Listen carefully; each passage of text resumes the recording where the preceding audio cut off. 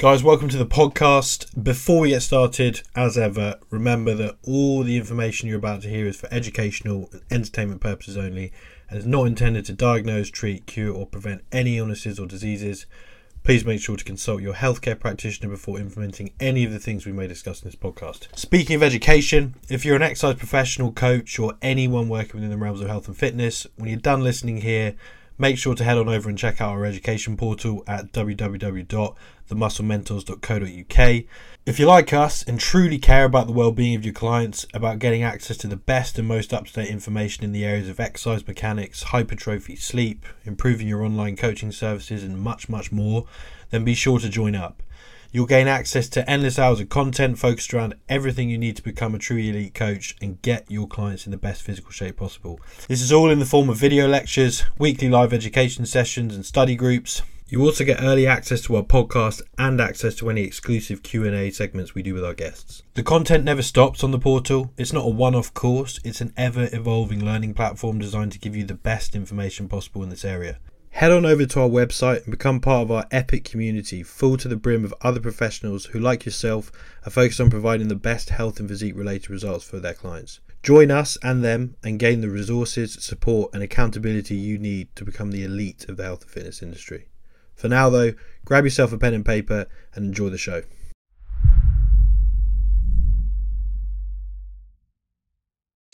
All right, welcome to the Muscle Mentors podcast, people. We're back. So myself, Luke, joined by Paul, James, Ross. No. Ross. We are, Luke, Jimbo, Paul, and the Sex Goblin of Moria. Yes, at Sex Goblin of Muscle Mentors. And Jimbo is obviously the one that we all decided we would marry from the Muscle Mentors as well. Love your boys. I'm glad. I'll take that as a win. yeah, he's very in demand. The only thing is, I actually went and bought a ring, so I don't know if anyone else was taking it that seriously, but I don't know if a cock ring really counts, Luke. Yeah, because apparently that's what everyone bought for me. Oh yes. Anyway, how's everyone doing? I'm assuming well. Good, mate. Good. Very well. Classic goblin behaviour. Yeah. Ross is currently depressed. I have multiple people commenting on anything I put up now, just saying, Sex Goblin. Like Skinny Gaz is messing me multiple times, is calling me a Sex Goblin. I've never been more pleased with something with that outcome. I'm surprised Skinny Gaz wastes his time listening to our podcast. I mean, I reckon someone just sent in that part. It's like, you got to call that sounds like something Paddy would have done. Yeah, Paddy sending them, this is our competition. We have nothing to worry about. Amazing. We also, I might put it on the end as a blooper, or we'll just put it on social media as a blooper. We just had a very interesting introduction to the podcast where I literally hit record and then James just left. Yeah, it went ready. Okay, 3, 2, 1. Jimbo Houdini. It was perfectly timed. The moment the recording started, he literally left. Yeah, phenomenal. Absolutely phenomenal. I mean, he said he was rushed today, but I didn't realise we had 3 minutes. But no, so today we're talking volume. We had a live on our education portal where I led a discussion around training volume, what the current research kind of says around that briefly, and essentially a look at how we classically define and measure volume in the realms of resistance training, and then potentially new ways we can look at it. And I mean, a lot of it was basically highlighting how problematic some of the research is in that area. So I think this conversation should be prefaced with the statement that this isn't coming from a place of arrogance that we think we can do research better than people. It's just pointing out the fact that for people that are turning to research to find all the answers, there's a big gaping hole, especially in that area where they're considering training volume. Within any of those bits and pieces, like if any research is that well conducted and that confident in its thing, it has nothing to fear from questioning. And the only reason you have something to fear from questioning is because you don't fully have the answer to that, or you go, shit, I didn't consider that thing as well as I could. But if we're all coming at it from the same place, which is we want to know the truth, we want to know actually what works and what causes these things, then we have nothing to fear from that. And it should be a collaborative process. It's that we're all humans, though, so we all have egos. And if we were the ones conducting it, I'm sure we'd also be like, well, fuck those guys with their criticisms. I was doing my best over here. So I get it, but we're, as Luke says, we're not trying to just be, arrogant, argumentative arseholes for the sake of it. Yeah, 100%. But it's the thing. So, I mean, the question they're ultimately trying to ask is more or less resistance training better for hypertrophy? And I think the problem with that is they're assuming that statement is maybe similar to someone saying something like, is more or less water better for health? And in the sense of like water is fairly constant in its chemical structure and its effects on human biology and all this sort of stuff, human physiology. But in the case of resistance training, I mean, that's that premise of saying like, is more or less resistance training better, without examining how the resistance training is being performed, who's doing it, all these sorts of things. It's falsely assuming that resistance training looks the same in every scenario, and is dealt with in the same way by everyone's body, which we generally know it isn't. So I mean, that's probably a fairly decent place to kick off, because that was the fundamental argument I had against what people are finding in areas of research around training. I mean, before we go down that tangent, Luke, just talk through how volume is traditionally defined. No, absolutely. So I mean, yeah, it's a good point. So training volume is essentially, people will often be like, and we'll see it a lot in coaches where maybe they'll track this as a metric within their practice, when they're dealing with clients, and they'll write a training program out and they'll have a thing that will calculate how much volume on paper they're doing. And for those listening, I just air quoted, because what they do is they basically times the number of reps by the number of sets they're doing, and then by the load they're potentially lifting. So if they're doing 100 kilo barbell press for 3 sets of 8 reps, they would multiply all those figures together and they'd be left with some sort of... You've done 3 sets of 10. I was going to say, why on earth in that example did you pick 3 sets of 8 and not 3 sets of 10? I work in 3 sets of 8. I'm not going to do the calculation, but yeah, if we called it 10, so they'd be left with 3,000 kilos of volume. 3,000. There you go. There we go. Well, it was only 2,400, the other one, wasn't it? Yeah, I know, but I mean, that's not so off the mark. But we did 3 sets of 7 at 123 kilos, and so but those are examples of what, and we'll get, but people maybe calculate, they'll do sets as to precise numbers like that, and then they'll be like, I just lifted 4,337 kilos through my quads, and you're like, no, you fucking didn't. And by the way, this one comes from so there was a Schoenfeld study that looked at exactly this thing, where they did 3 sets of 10 and then equated the volume load, but did 7 sets of 3 to get the same volume load. Let's say if you did 3 sets of 10 and it got you 3,000, then whatever 7 sets of 3 that equals 3,000 is, that's what they went and did. And it turns out if you do that across a couple of groups, I think the study was 6 weeks long, you saw the same level of growth in both conditions, same exercise, they divvied it up. One of those was much more time efficient. It's way quicker to do 3 sets of 10 than it is to do 7 sets of 3 with big old rest periods. The group who did really heavier stuff also reported things like a bit more joint pain and stuff. We want to look a bit more closely as to exactly what might be causing that as well. But that is where we start to get this traditional concept of, as Jimbo started to allude to, sets times reps times load volume thing. And there's nothing behind why and how they've gone and researched this thing. It's just there's more issues to it than it sounds like there should be just on the face of what we've just described. Mm-hmm. Like, actually, Luke used the analogy at the start of water, of going, is more or less better? Is more or less water better? And, there's an idea possibly in that of like, wow, it's impossible to have too much water to be healthy. No, it's not.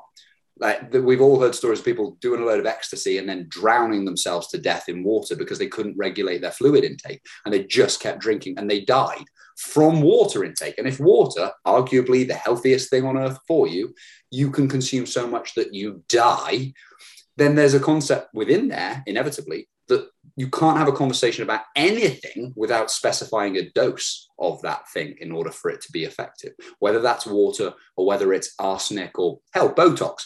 Botulinum Botulinum is one of the most toxic substances known to man, and yet we're so confident of dosing it effectively. You could walk into a clinic off the high street and have someone stab at you in the face, right?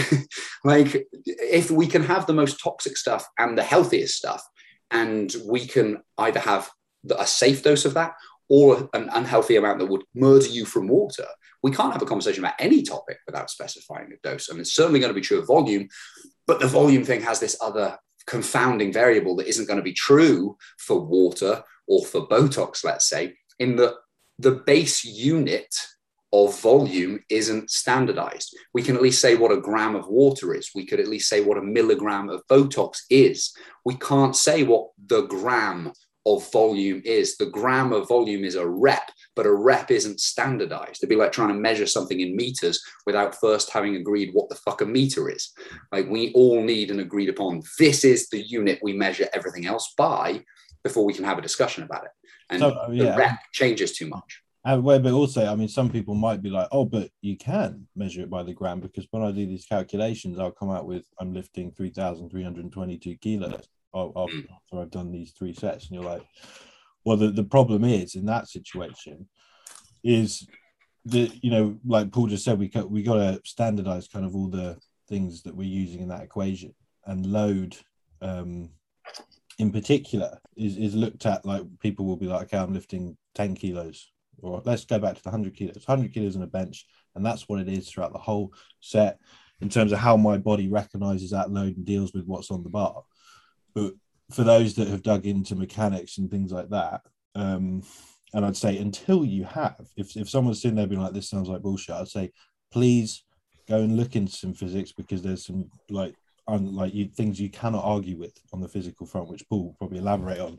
But 100 kilos on a bar is not 100 kilos on a bar relative, you know, when you factor in how fast you're moving that thing. If you drop that thing really quickly through an eccentric, that you're going to have to come up with more force to stop it at the bottom. So if you're comparing people doing 3 sets of 10 reps on a bench press at 100 kilos and they're moving that thing at different speeds, the actual volume that their body, their neuromuscular system is going to be faced with is going to be vastly different. And that's the problem. That's the thing that is never controlled for in these studies. And people will be like, oh yeah, but they do prescribe rep tempos and stuff like that. But again, there's not enough control, and also factoring in, you know, individual anatomies and all these sorts of things to actually just say, oh, they've written a tempo and that's enough. So, I mean, I'd go with, if we start with a question about mechanical tension. So for those unfamiliar, the primary driver, the key thing that seems to always come up as being responsible for muscular growth is this thing known as mechanical tension. Well, what is it? Well, the mechanical bit is just it referring to the reality of the physical world, essentially. And tension refers to a tensile force, and the tensile force is any force that tries to pull something apart. So really, we're exposing some force that is trying to pull your muscle apart. That is what mechanical tension effectively is. And that is what the muscle tissue then responds to generate force to stop it being effectively pulled apart, or rotate joints. We'll be talking about torque in this instance. But if mechanical tension, then tensile responding to force, is the driver of hypertrophy, well, then we need to understand some things about force. First off, force isn't static. Luke just said 100 kilos isn't always 100 kilos. If we wanted to be really fussy about our description, 100 kilos, the mass of the object, is 100 kilos. But that object, that mass, isn't just what we're dealing with. It's being accelerated by something. And on Earth, that acceleration is gravity. If we can vaguely remember our lovely Isaac Newton shit, we might remember this odd thing called force equals mass times acceleration. F equals ma. The force we're dealing with is the mass times the acceleration, that acceleration being gravity. If you were to then drop a bar from a height down to the floor, that by the time the bar hits the floor, it has a greater force because it's been accelerated to a faster velocity than if I just placed it on the floor. And we're all familiar that if you're not, just drop a dumbbell on your foot versus place a dumbbell on your foot and tell me that the forces you were exposed to were the same. They're not. Force isn't static. It's dependent on what's happening to the object in that moment. So if we were to do that 100 kilo bench press and I was to essentially almost drop the bar to my chest and catch it just before it hits my chest, The force I have to come up with to stop the momentum of that object is way higher in that position than if I lowered it really slowly. Now, we might then say, well, the volume of the rep could be calculated as the same. We did 1 rep. But where the force was placed in the rep was not consistent. One of these guys where you had to catch it, just jump off go on your window ledge if you live on the first floor and jump off and see if you have to generate the same amount of force as if you step off a small step on the staircase. You don't. You have to generate it relative to, in physics, momentum is mass times velocity. And we have to generate force, which also requires a period of time that it's exposed to, in order to stop that momentum. It's called an impulse. So if this thing is slamming down to the floor, the force we generate is really high. So let's say the bottom of the bench press, let's say for the sake of argument, we're in a roughly lengthened pec position. The forces I'm exposed to, the tensile, mechanical tension forces I'm exposed to in that position is really, really different than if I went really slowly into that position. And that's just looking at one position under one tempo without any consideration of kit and equipment and everything else kind of going on. But it just is going to bring to this idea that we can't standardize the unit of rep of volume unless we standardize some of these other things, like what were the forces in that moment at that muscle length for that person when they had to turn that thing around. Otherwise, it's not the only variable. It wasn't just the volume. And I think that's because a response to that could be what you just said of, but if we're producing, a modest amount of force throughout the entire range versus a really high amount of force at one particular point in the range, the overall volume, if we could get into specifically calculating it, might be similar.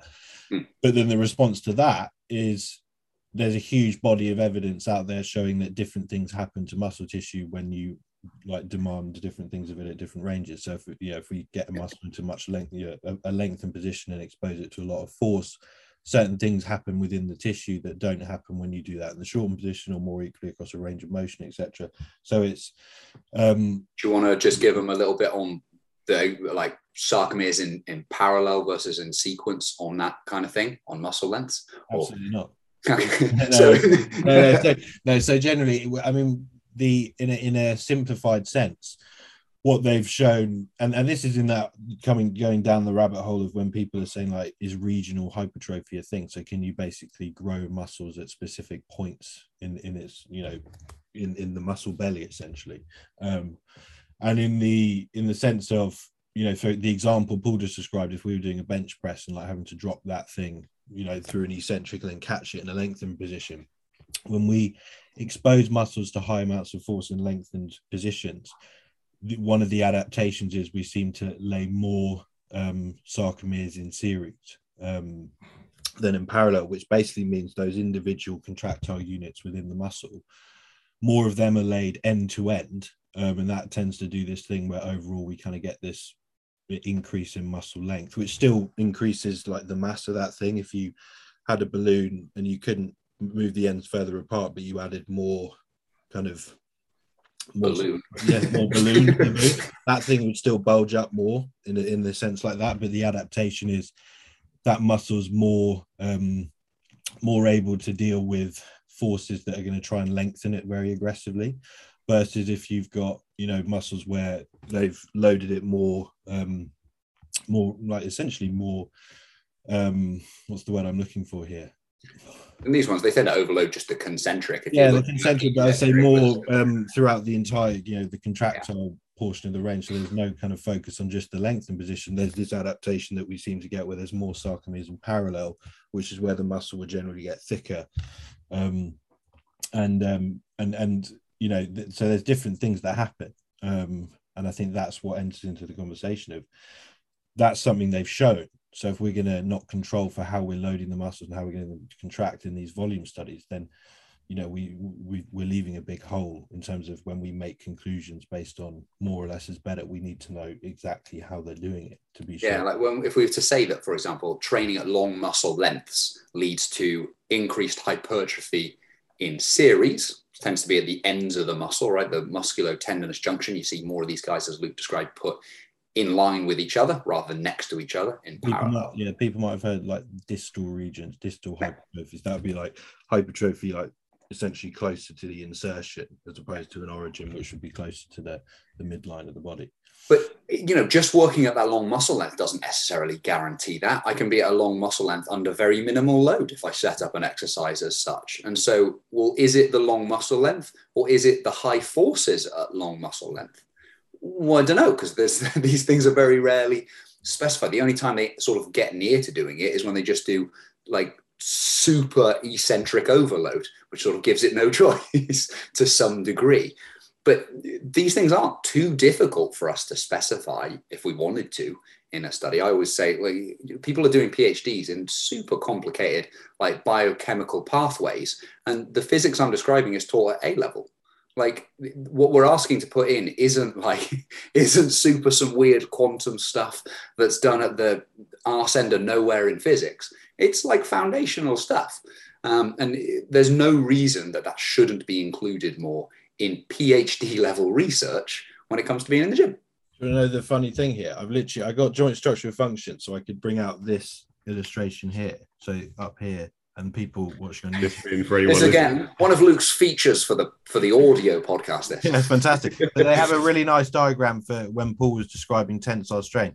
But I literally just looked at these graphs over here, and they're basically discussing exactly what we were just saying of changes to cross-sectional area and length of the same tissue will affect its overall response to load.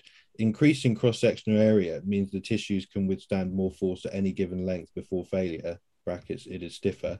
And that's what we're describing of more sarcomeres in parallel. So more sarcomeres next to each other. So we're kind of getting a thicker tissue. Versus B, increasing tissue length means it can elongate farther under the same loading conditions. It is less stiff. Stiffness is reflected by the slope of the linear portion of the curves. And then they've got these nice diagrams. So if you've got joint structure and function, this is the 6th edition. Turn to page 67 in your notes. No, but that's the only person doing that is Luke listening to Luke listening to himself. But I say it will give you a nice illustration. They got some graphs to illustrate it, but basically it shows kind of basically a graphical representation of what we just discussed. If you've got a tissue with more sarcomeres in series, it's going to be able to tolerate trying to change in length a bit more effectively. By the way, it leads to some like interesting speculation in terms of what effect does that have on length tension relationships over time, and what does that mean for a strength profile and adaptations potentially over time. I think it's a cool, potentially very interesting area of research. It's just missing some bits in order to answer it properly. The two differences there are that if we load tissues really aggressively in lengthened positions, we're going to make tissues less stiff. And if we're going to do it the opposite way, where we get more sarcomeres in parallel, it's going to increase in stiffness. And then that changes how muscles behave. And then that means... And just to freak you guys out listening even further, that's only looking at muscle stuff. We could look at tendinous stuff in here as well, and fascial stuff too. Part of that relationship is probably why that's the case, right? If you're going to make things less stiff, they're going to be like, oh shit, I need this thing to be a bit more stretchy, and you're loading it really aggressively as I get into a lengthened position. So I'm going to make it less stiff. So it's to give you just a little insight into what the hell that means, because I realized that could have sounded super vague, right? So a tendon can behave really weirdly. It gets called viscoelastic, which means it can behave viscously. We'll say what that means in a second. And it can behave elastically under different conditions. We're all pretty familiar, I hope, with elastic stuff. We stretch it, snaps back. You can imagine an elastic band in your head. It's called an elastic band because it's elastic. You stretch it, it snaps back relatively quickly as well. Viscous stuff, think of that. Was it called silly putty? What was that stuff used? Is it silly putty? Play-Doh. Yeah, it was sort of like a Play-Doh. It wasn't quite like a Play-Doh. It was like goopy stuff, wasn't it, as a kid? And like you could Stretch Armstrong, actually, he would be kind of viscous, right? You could pull and deform it if you exposed it to a steady force slowly. If you pulled it really aggressively and rapidly, it would snap. But if you slowly lengthened it, it would change its length and then it would slowly come back. Right. So viscous, that's a viscous substance, a viscous fluid, maybe you've heard. It's like a thick fluidy kind of thing. But you can change its length, but only if you expose it to forces relatively slowly. Whereas elastic stuff can be rapid, bing, and it pings back. Tendons, when we're under light-ish loads and we're moving rapidly, behave more elastically. And when we're under heavier loads and moving a bit slower, they behave more viscously. And we can cause them to adapt in either direction a bit, right? Just like most kind of things. We will have a dispensation towards one of these more than the other, depending on our just genetics. Some people are going to have stiffer tendons, more viscous tendons. Some people are going to have maybe more elastic kind of tendons. But that has an effect on how this thing behaves. If you imagine, let's say you lengthen your elbow, right? And all your elbow flexors, all your biceps and stuff lengthen. Well, the tissues that are lengthening, we always think of them as being muscle tissue must be lengthening, but there's actually a combination, right? It's not just muscle tissue that's lengthening.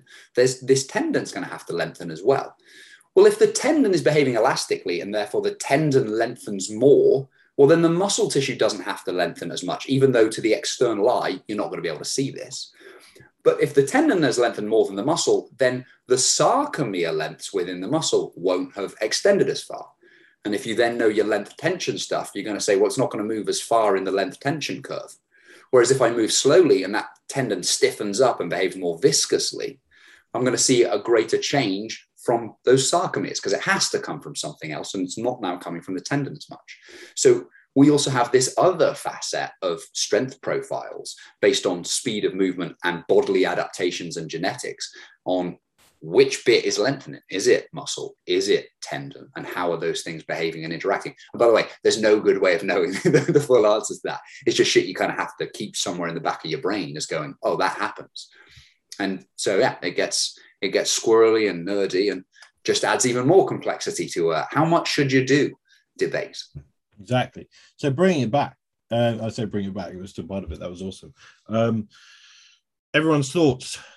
Probably Jimbo and Ross, because we haven't heard from you. Yeah, we've been just talking too much. I kind of do. I think my thing with this, right, is there's no reason you can't use volume to quantify something within your sessions, right? I think because we don't want you going in there going, right, I can't use this simple equation to progress my training. I think what people need to understand is that we can't use it as like an objective definition of this is exactly what's going on all the time.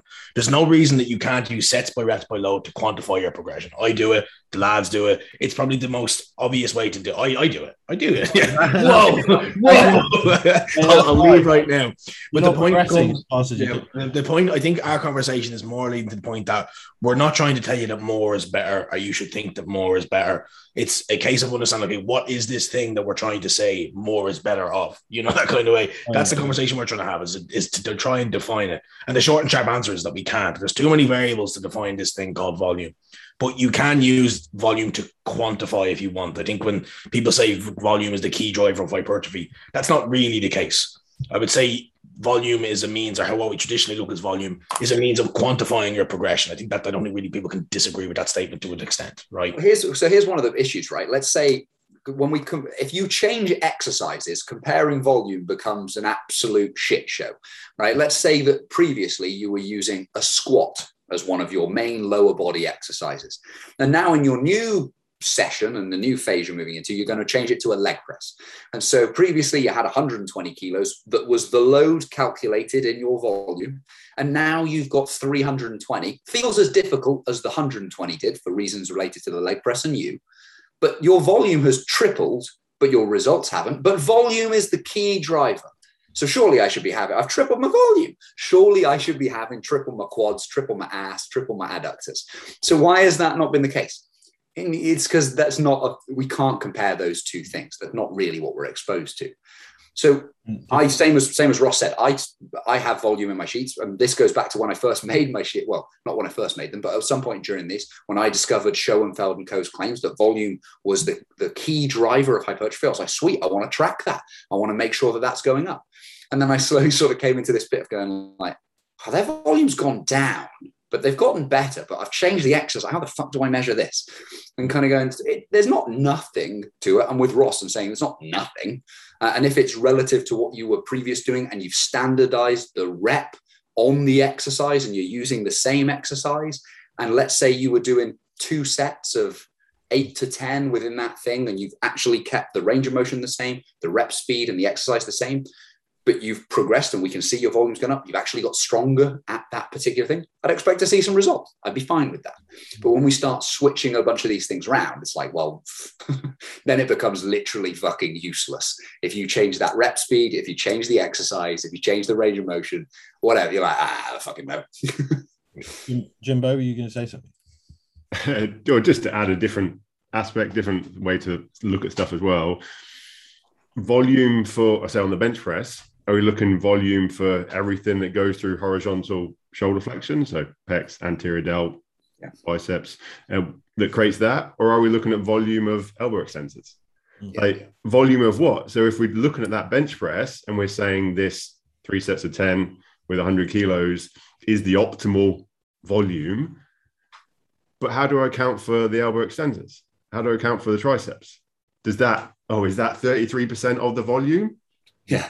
So then I've got to sort of times my total volume by 33% to get, okay, I've done this much volume for my triceps. So we just never know quite how much volume is required. But as Ross said, if you've got a standard volume that you've worked in previously on that bench press and you've standardized the tempo, standardized the reps, then for that movement, in time, you can see progression within that. But if you change that bench press to a dumbbell press, to a D-handle cable press, to a Cybex Eagle chest press, the volume for each one of them at the pec, at the maybe triceps, is going to be potentially completely different, or it is going to be completely different. Has it ever annoyed anyone when they've been just to like add to that, and the reason they're different is because they are all going to like apply completely different forces to your body. It's not just, it looks like a press, so it's the same. They're really not. So you can't analyze them like that. Has anyone else ever been annoyed though when they've so this used to annoy me if I ever had to use a cable stack and the cable didn't have like load on it, it'd just say 1, 2, 3, 4, 5, 6, 7, 8, 9, 10. So I'd be using so I'd then just be going, I'm using the 10s, but this press with the 10s, I'm like, well, it makes it look like I'm lifting 100 total kilos across this thing. Whereas my previous dumbbell work was like, I've gotten way weaker, but my chest looks better. Like, shit. That used to really, I say that because of this. The Watson stuff. The Watson stuff is just numbered from 1 to 14. Exactly. Like, I'm pretty sure they actually weigh 5.25 kilos. Because I remember the first place. You can stick a thing on. First place I worked in, I'm pretty sure we weighed them. But then you just pull on attach a pulley to the thing and you'd weigh it on that way, because it could weigh 10 kilos on the stack, but it might be 5 kilos when it gets to you. But you're going to have this annoying thing though, where if you write the load down based on the luggage scale load, and then you come back, you're going to have to get your luggage scale back out every single time to be like, hang on, was the 14 the 26 or was the it was the 13? That's going to be really awkward in your spreadsheet when you're just looking down. How many reps did I get last time? What load did I use? What am I trying to beat? You're like, I don't know. So you end up just writing whatever's on the cable, and then completely ruins your volume calculations. I mean, that sort of thing never bothered me because it wasn't. I personally would just look at those things and I would just go off the numbers. So I'd be like, I did. Oh, I do. Don't get me wrong. So but when I was like into volume the first time, I was like, this. Yeah. But so on Ross's point, where he was saying like we're not saying it's bad, and we should never use it. He's absolutely right. The point when we discussed this, I was to say yesterday, it was Thursday, so 2 days ago, was and I was literally just got the slide up, which I said, went through what I think are the 4 main factors that influence things, but where I said, so when studying training volume, researchers are essentially asking the question, is more or less of a given stimulus or resistance training better for muscle growth? These factors all change the stimulus someone's neuromuscular system will receive during a given set. And these factors were the things I went through. And they're basically how we do the exercise, how the load we use meets us of what's going on with the machine, how are we doing it in terms of speed, range of motion, setup, proximity to failure, what type of muscle contraction or action are we biasing, etc. And then, they may not account for these things in research because it's pretty hard, but they still should. But the closing point in this slide was that we can in our coaching, and that's where it comes back to when we are coaching people and when we're writing programs and stuff, if we're aware of the mechanical realities of the things we're getting them to do in terms of what's going on with the machines and why we're getting them to move at certain speeds and potentially more aware of the forces they're actually exposed to, then we can do a far better job potentially in practice of accounting for these and actually using volume as a metric in that sets, reps, load thing, if we're aware of all that other stuff that goes into what makes load when we use it in these scenarios. But I mean, any thoughts on that? Or we agree? Because I had another question. So there's a movement that's come in fairly, I want to say fairly recently in the scheme of things. It's not been an approach I've heard, because the approach generally I've experienced as like the dominant approach on like the bodybuilding scene and stuff is for top set, back off set, take everything to failure. That's how we do it. Whereas there's a new way of doing it where people are basically, what I would say is arbitrarily increasing volume across, a mesocycle. So they might take a 12-week program and they'll do 3 weeks with a certain amount, and then they'll have another 3-week period where they'll then add volume, and then they'll add volume again, and then they'll add volume again. And the idea is they're just progressively overloading the volume, and by the end of it, they're doing more, and more is better. I mean, in fairness, that's a really old approach. Like that's a Well, I think we've come back to it because I think yeah. So and in my opinion, I think it's risky, and it's based on assumption alone.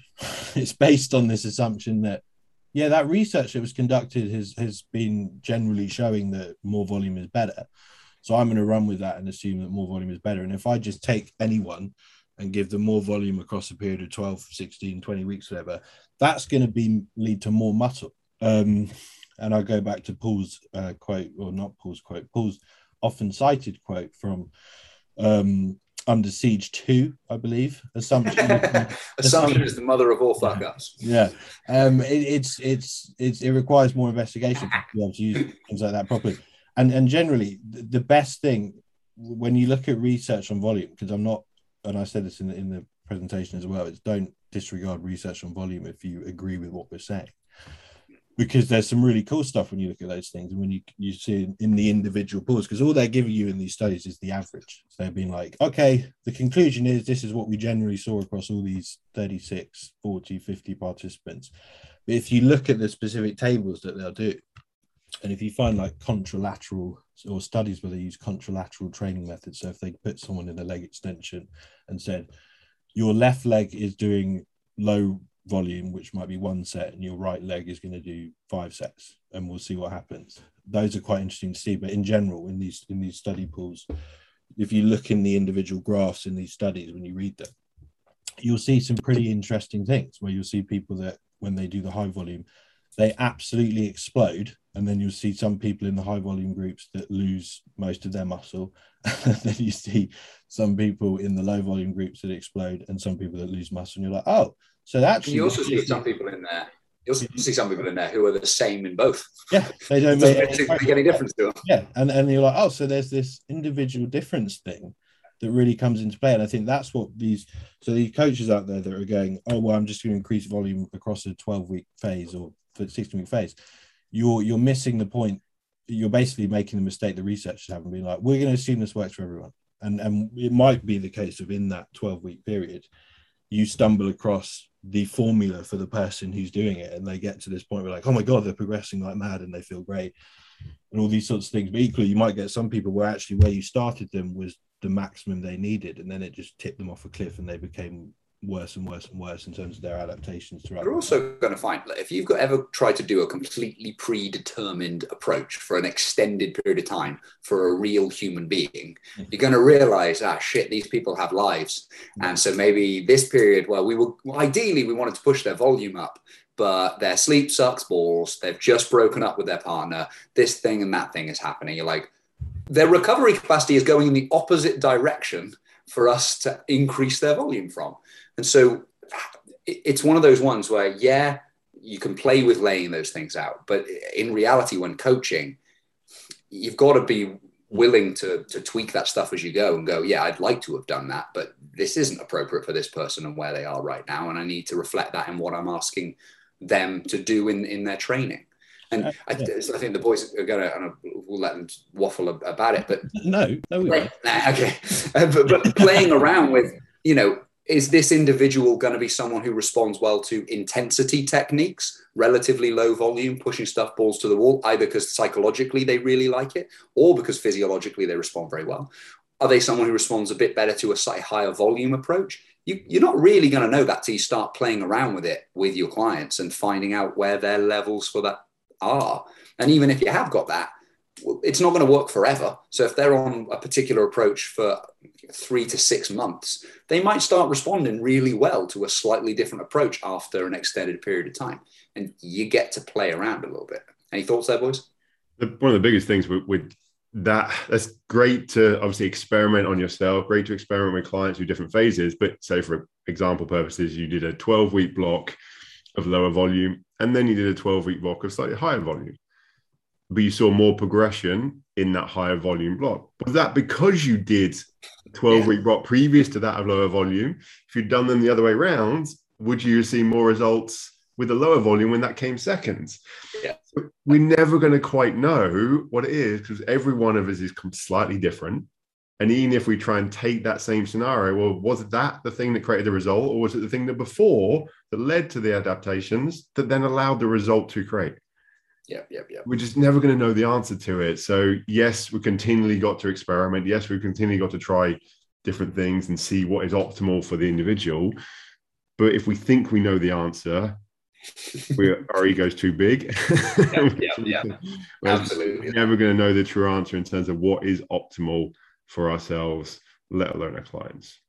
Amen. Yeah. And there's that thing of a survivorship bias as well, right? Where let's say 100 of us try out this fucking balls to the wall approach and 5 people in it get amazing results, but 95 of us die.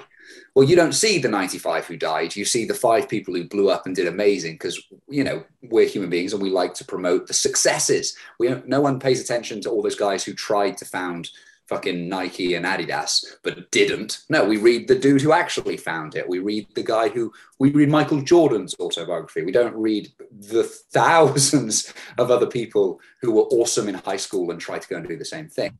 So I'm going to be. Sometimes we. Yeah. I'll be one of them examples who was awesome, but now not Michael Jordan. Yeah, exactly.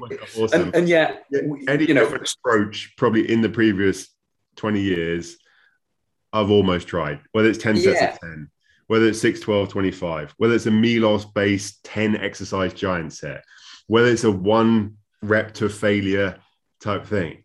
Like you name it, I've already tried it. And when it comes down to it, it really is, well, what's sustainable for the long term? Because we want to stay in this game for 5 years, 10 years, 20 years plus. And doing a Milos style giant set, I'll choose that as one, where we choose 10 exercises in a row, back to back. That's not sustainable from a training perspective long term. Doing 10 sets of 10 where you just do squats. Used to do back squats, 120 kilos, 10 reps, minutes rest. 10 reps, minutes rest, 10 sets. Like that was the death of it. A 20-minute death, that was literally. Or another one I did for volume, where you do 2 reps on your 6 rep max for squats, 2 reps on your 6 rep max for a hamstring curl, no rest in between, go back and forth between the squats and hamstring curls for 30 minutes. It was great to share the squat rack and the leg curl for that half an hour. Completely different extremes, and the differences I've seen within each one was negligible. And that's obviously me on my own, and everyone else is going to be completely different. But I know that them extremes of volume are not sustainable long term for 95% of people probably listen to us. And that doesn't mean that there's no place for occasionally having periods of almost silly work, because there's a time and a place for aggressive and intense. It isn't where you're going to spend the vast majority of your training life and career, because no one is. But you can learn things from those bits. You might find a work ethic from those things that is actually useful when you bring it into anything else. You might find, oh, fuck, I actually did respond really well to that. Beat me up, but okay. So we go back to almost that quadrant idea I think I brought up either on last week or whatever. There's a time and a place for tough, and there's a time and a place for reasonable. The vast majority of the time is reasonable, though, even though we're all much more excited by the tough shit. It sounds cooler. Those stories Jimbo was just saying of doing grim stuff, they make us laugh, they make us smile. Part of us is like, oh, that'd be fun to try. Now we're going to do. I think in Jimbo's case, they also make you miss your knees quite a lot. Yeah, that's true. But they only make you miss your knees like 5 years later, so you don't really know at the time. I'm the same. But I'm not trying to, as you say, Paul, put people off trying higher volume approaches, trying then different approaches, because if anything, more what we get from training is the mental toughness, really, rather than sometimes the physical result in terms of long term. So the amount of mental toughness that I had to go into to do 10 sets of 10 and try and beat what I'd done 5 days before, like every time you're going into that, you know it's going to be death for 20 minutes. You don't get that same, you don't have to go through that same mental toughness if you're just doing one set of 5, whatever. I mean, same thing with giant sets. Doing 6 exercises back to back or whatever it may be is brutally hard. Yeah. And to have the mindset to go through that is extremely tough. And people coming on to our training camp in 4 weeks, 5 weeks, they will understand what some mental toughness is going to be under probably a lower volume approach, because it's not going to be realistically possible to implement anything. Yeah. High volume. I think a point worth adding is because we're talking about these scenarios where we're like high volume, high reps, high sets and stuff like that. That isn't necessarily the only way to increase volume. I think a lot of us could. I brought this up on Thursday again for those that are on the portal. You'll see it in the replay. If you take the example of someone who's super new to training, and maybe you give them 4 exercises and they're doing 1 set of 10 for each one. Let's say that's what the session is initially. That would be quite extreme, but let's say that's what it is. Extreme on the low side, that is. 4 sets of 10, 4 different exercises. That's it. So 1 set each. But they come in initially and they're Bambi on ice. They have absolutely no control. Their ability to kind of direct that force through certain tissues and use those tissues well is very, very poor. And then by the end of 12 weeks, their ability to do those 4 sets of 10 with a lot more precision and control and like tension on the muscle and all these sorts of things is way higher. You haven't increased anything on paper in terms of sets and reps, but they're actually experiencing that load more because of how they're performing it and control. And that's one of the things I think people forget when you might use, because even at the high, more advanced levels, if you start bringing in intensity techniques and you're saying, we're still doing 12 reps in this set, but the last 4 reps are going to be way harder than they were previously because you're going to hit failure at 8 and then you're going to get someone to assist you through the last 4. The volume they experience is going to be probably a lot higher in terms of like what your muscular system has to tolerate. Just to add on that point there, because I've had confusion off clients in the past when we say hit failure at 8 and then continue for another 4. Okay, you haven't hit failure. You've got a point where you would have failed when how the exercise is set up. Yeah, but at that point of 8, you haven't hit failure. So you haven't trained past failure. The amount of times I've heard that, oh yeah, I trained past failure because my friend spotted me through this part of the range. No. Yeah. You mean you can't train with 110%? Refer to our failure, where we talked about how to define failure, trained failure for that sort of chat. But yes, like all we're doing is modifying the resistance that someone's dealing with so they can carry on, because they've got to a point where their strength levels aren't enough. So we change the resistance manually or do a drop set, all those sorts of things. We get them to carry on. So yeah, but those Sex Goblin has been far too quiet in most of this episode. I think looks like he's in a trance here. He does look slightly in a trance state. Yeah, not gonna lie, I was super tuned out there for a second. I'm back in. I was listening a little bit tuned out. He's got. I was all in my head thinking about the subject. do you know that meme where you see that girl and she's like, all the math sums are going on in the back of her head? I was in that zone. But instead of all the math zones, it was just ridiculous porn. Because again, exactly. Ross was dressed as Aragorn in all of them. Tops of Gimli. Let's not be. Yeah. So could bring it back to like the coaching side of things. I think, when we see, if you're a coach out there who's kind of got into that approach of increasing volume and you've come up with a plan and you're just going to run that, I would challenge you to be more of a coach. And I mean that in the sense of don't, if you like, for instance, I've with everyone now, I'll basically map out the phases, and it might be, for instance, 6 months in advance. I'm like, this is how I see things going on paper, but nothing's set in stone in the sense of an example is I just ran a phase with a guy and I'd put like phase 1, and then there's this little bridging period where we have 1 to 2 weeks where we kind of gather the data, I make the new program. And originally I'd said, oh, we'll probably be increasing volume here. We'll be bringing some more intensity techniques and stuff. And he like I basically made the new plan, and after looking at the progress through the first phase, how he felt, how he progressed, all these sorts of things, the volume's largely the same, because we actually have this scenario where he was progressing super well and we didn't actually need to do much. We changed a few things around in terms of, we did increase intensity techniques and like the use of those, and which is going to kind of increase the volume he actually has to deal with, but not on the scale of, I'm just going to arbitrarily chuck sets and reps up because that's what I've heard is better.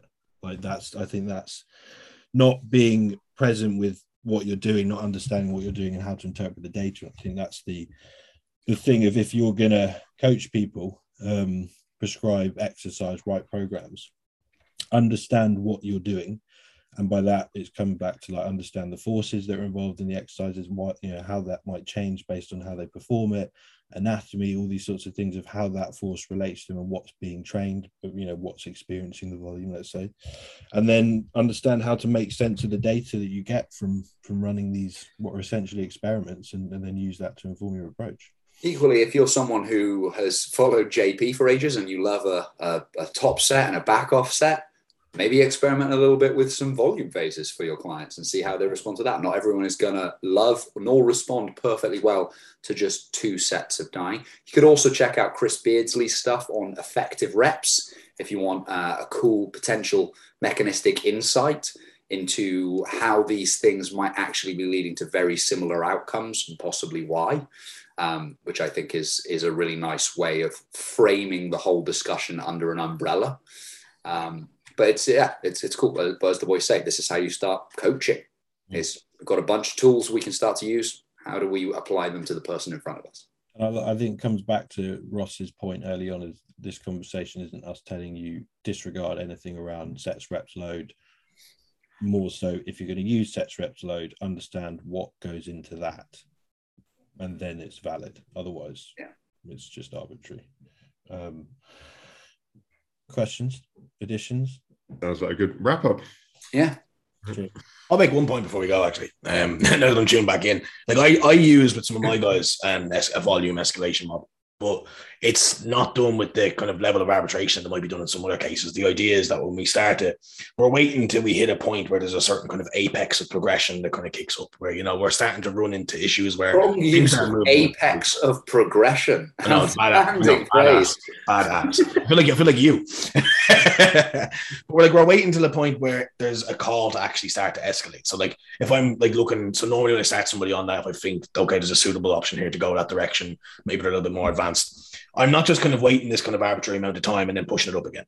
The game plan is to hold off on baseline volume, if you want to call it that, wait until we're getting to a point where just things aren't moving as well. If things are moving well, there's no point in changing it. And then when you do get to a point where things maybe aren't moving as confusingly, or maybe you find that, okay, there's probably a better avenue for progression here than simply just kind of flogging a dead horse, taking half a rep here, taking a tiny little play here. And then maybe, okay, let's try and move this up again, see if we start to move, and then holding that off for again. And then if you start to find a kind of flow or a pattern where things move quite well, then yeah, for sure, start to bring things back up again. So for myself, I'm currently doing that, and me and Cal are kind of breaking it down in that kind of way. With some of my guys, I'm doing the same thing, but not with everyone, just for the sake of it. Quick one for you then in that case. Get me. When you hit that apex of progression, how do you differentiate for your clients or for yourself or whatever, whether to do more or do less? That's what I was going to say. More or less what, in terms of volume? Yeah, or work, whatever. It could be fatigue, right? For me, preference for the most part is a big one for me. So I like to train hard. Anyone sees me train hard, I like to bring it to the depths, if you will. And that's something that's kind of somewhat of a non-negotiable for me, because I don't enjoy training as much as I don't do it. I know that I can do that and still progress. When I hit that point where maybe I can think to myself, okay, could I potentially go a different route here to gain a little bit more? So, for example, normally I'll keep that quote unquote top set or that kind of working set, and then I might maneuver that secondary set to give me a little bit more out of it. Maybe that's, rather than going from like a back off set of maybe 8 to 10 or something, I might go in and do something like, maybe like a 4x4. Where we're getting a little bit more rest, knowing that rest probably isn't all that kind of much of an issue. I can drop load a little bit here, but I can probably accumulate a little bit more. I can probably bring myself closer to a point where that objective outcome that we normally talk about, those effective reps, can be hit in a way where I might have done a little bit more to get there. So it's that kind of idea. I think it's just push you on it ever so slightly. So how do we determine whether or not deload or progression? I think that's I'd be thinking along the lines of, like, do I know my client is like actually paying attention to how they're feeling, and if they're like, I'm feeling. Oh no, for sure. Like if I'm not getting any kickback from a fatigue point of view, and it seems as though I'm not moving, Yeah. Okay, I'm going to say to myself, okay, maybe more volume is better. Pardon me, maybe I just didn't get the Yeah. I think we did. We're going to reel it back. Luke's going to edit that bit. Like obviously, if the signs of fatigue are there, like if we're looking at kind of central fatigue and those things are kicking up quite effectively, if appetite's going a little bit, cognition's there, sleep's all over the shop, then I'm not going to go more. yeah, exactly. It is a case of looking at it objectively and saying, okay, what else is going on within this? But if it's simply a case that I'm feeling fresh, I'm feeling good, or a client is feeling fresh and I'm feeling good, and there's still a little bit less progression there, maybe there's better avenues to take, then I will escalate volume. I'll tell you, the best thing to escalate in all of this, regardless of volume, is just trend. Yeah. I knew that was coming. As soon as you said, I was like, he's going to so you ignore this. Like when people start fatiguing, you think they're not pushing, just a bit more training. Yeah, exactly. And now I can't. Yeah, but how do we define trend? I can't emphasize the medical disclaimer at the beginning of this podcast enough. Is there a medical disclaimer at the start of this podcast? There's one that I've It's all entertainment purposes only, people. Do not take that as literal advice. Imagine some people now be like, well, fuck it. I'll just... There's somebody watching this is going, finally. It's me. I'm the guy. I'm finally. I'd say we'll wrap it up there because we've got to shoot onto our study call. But thank you guys, and thank you guys thank you everyone who's listening. If there's any questions you have, drop them in the comments on YouTube, tag us in stories and stuff. The works. And if you want to hear us talk about this more, then obviously let us know. Thank you, everyone. Thanks, guys. Thank you for listening to the Muscle Mentors podcast. Just a quick shout out to our sponsors who support the channel and everything we do in the realms of education and coaching within the industry. Firstly, our original sponsor, Supplement Needs. They've been with us from the start. If you're seeking the highest quality supplements on the market, particularly organ support and health orientated products, you can use code Muscle Mentors at checkout for 10% off your order. Precision Prep, our recently introduced food preparation partner, delivering the finest quality meal prep across the UK, featuring their new Pro Prep range, a concept closely developed with us to solve an issue we see day to day with time limitations and nutritional compromise. If you're seeking the highest quality nutrition delivered to your door for the best price, look no further. Use code Muscle Mentors at checkout for 15% off your first order and 10% thereafter. And lastly, Ra Optics, the highest grade blue light blocking glasses on the market with the slickest style. In a world filled with artificial light, particularly those with high screen time, I can certainly say I'm one of them. These can be a real game changer for sleep quality and recovery, something we use personally on a day-to-day basis. Grab yourself a pair by using code MuscleMentors at checkout for money off all orders. Once again, thank you for your continued support. Until next time.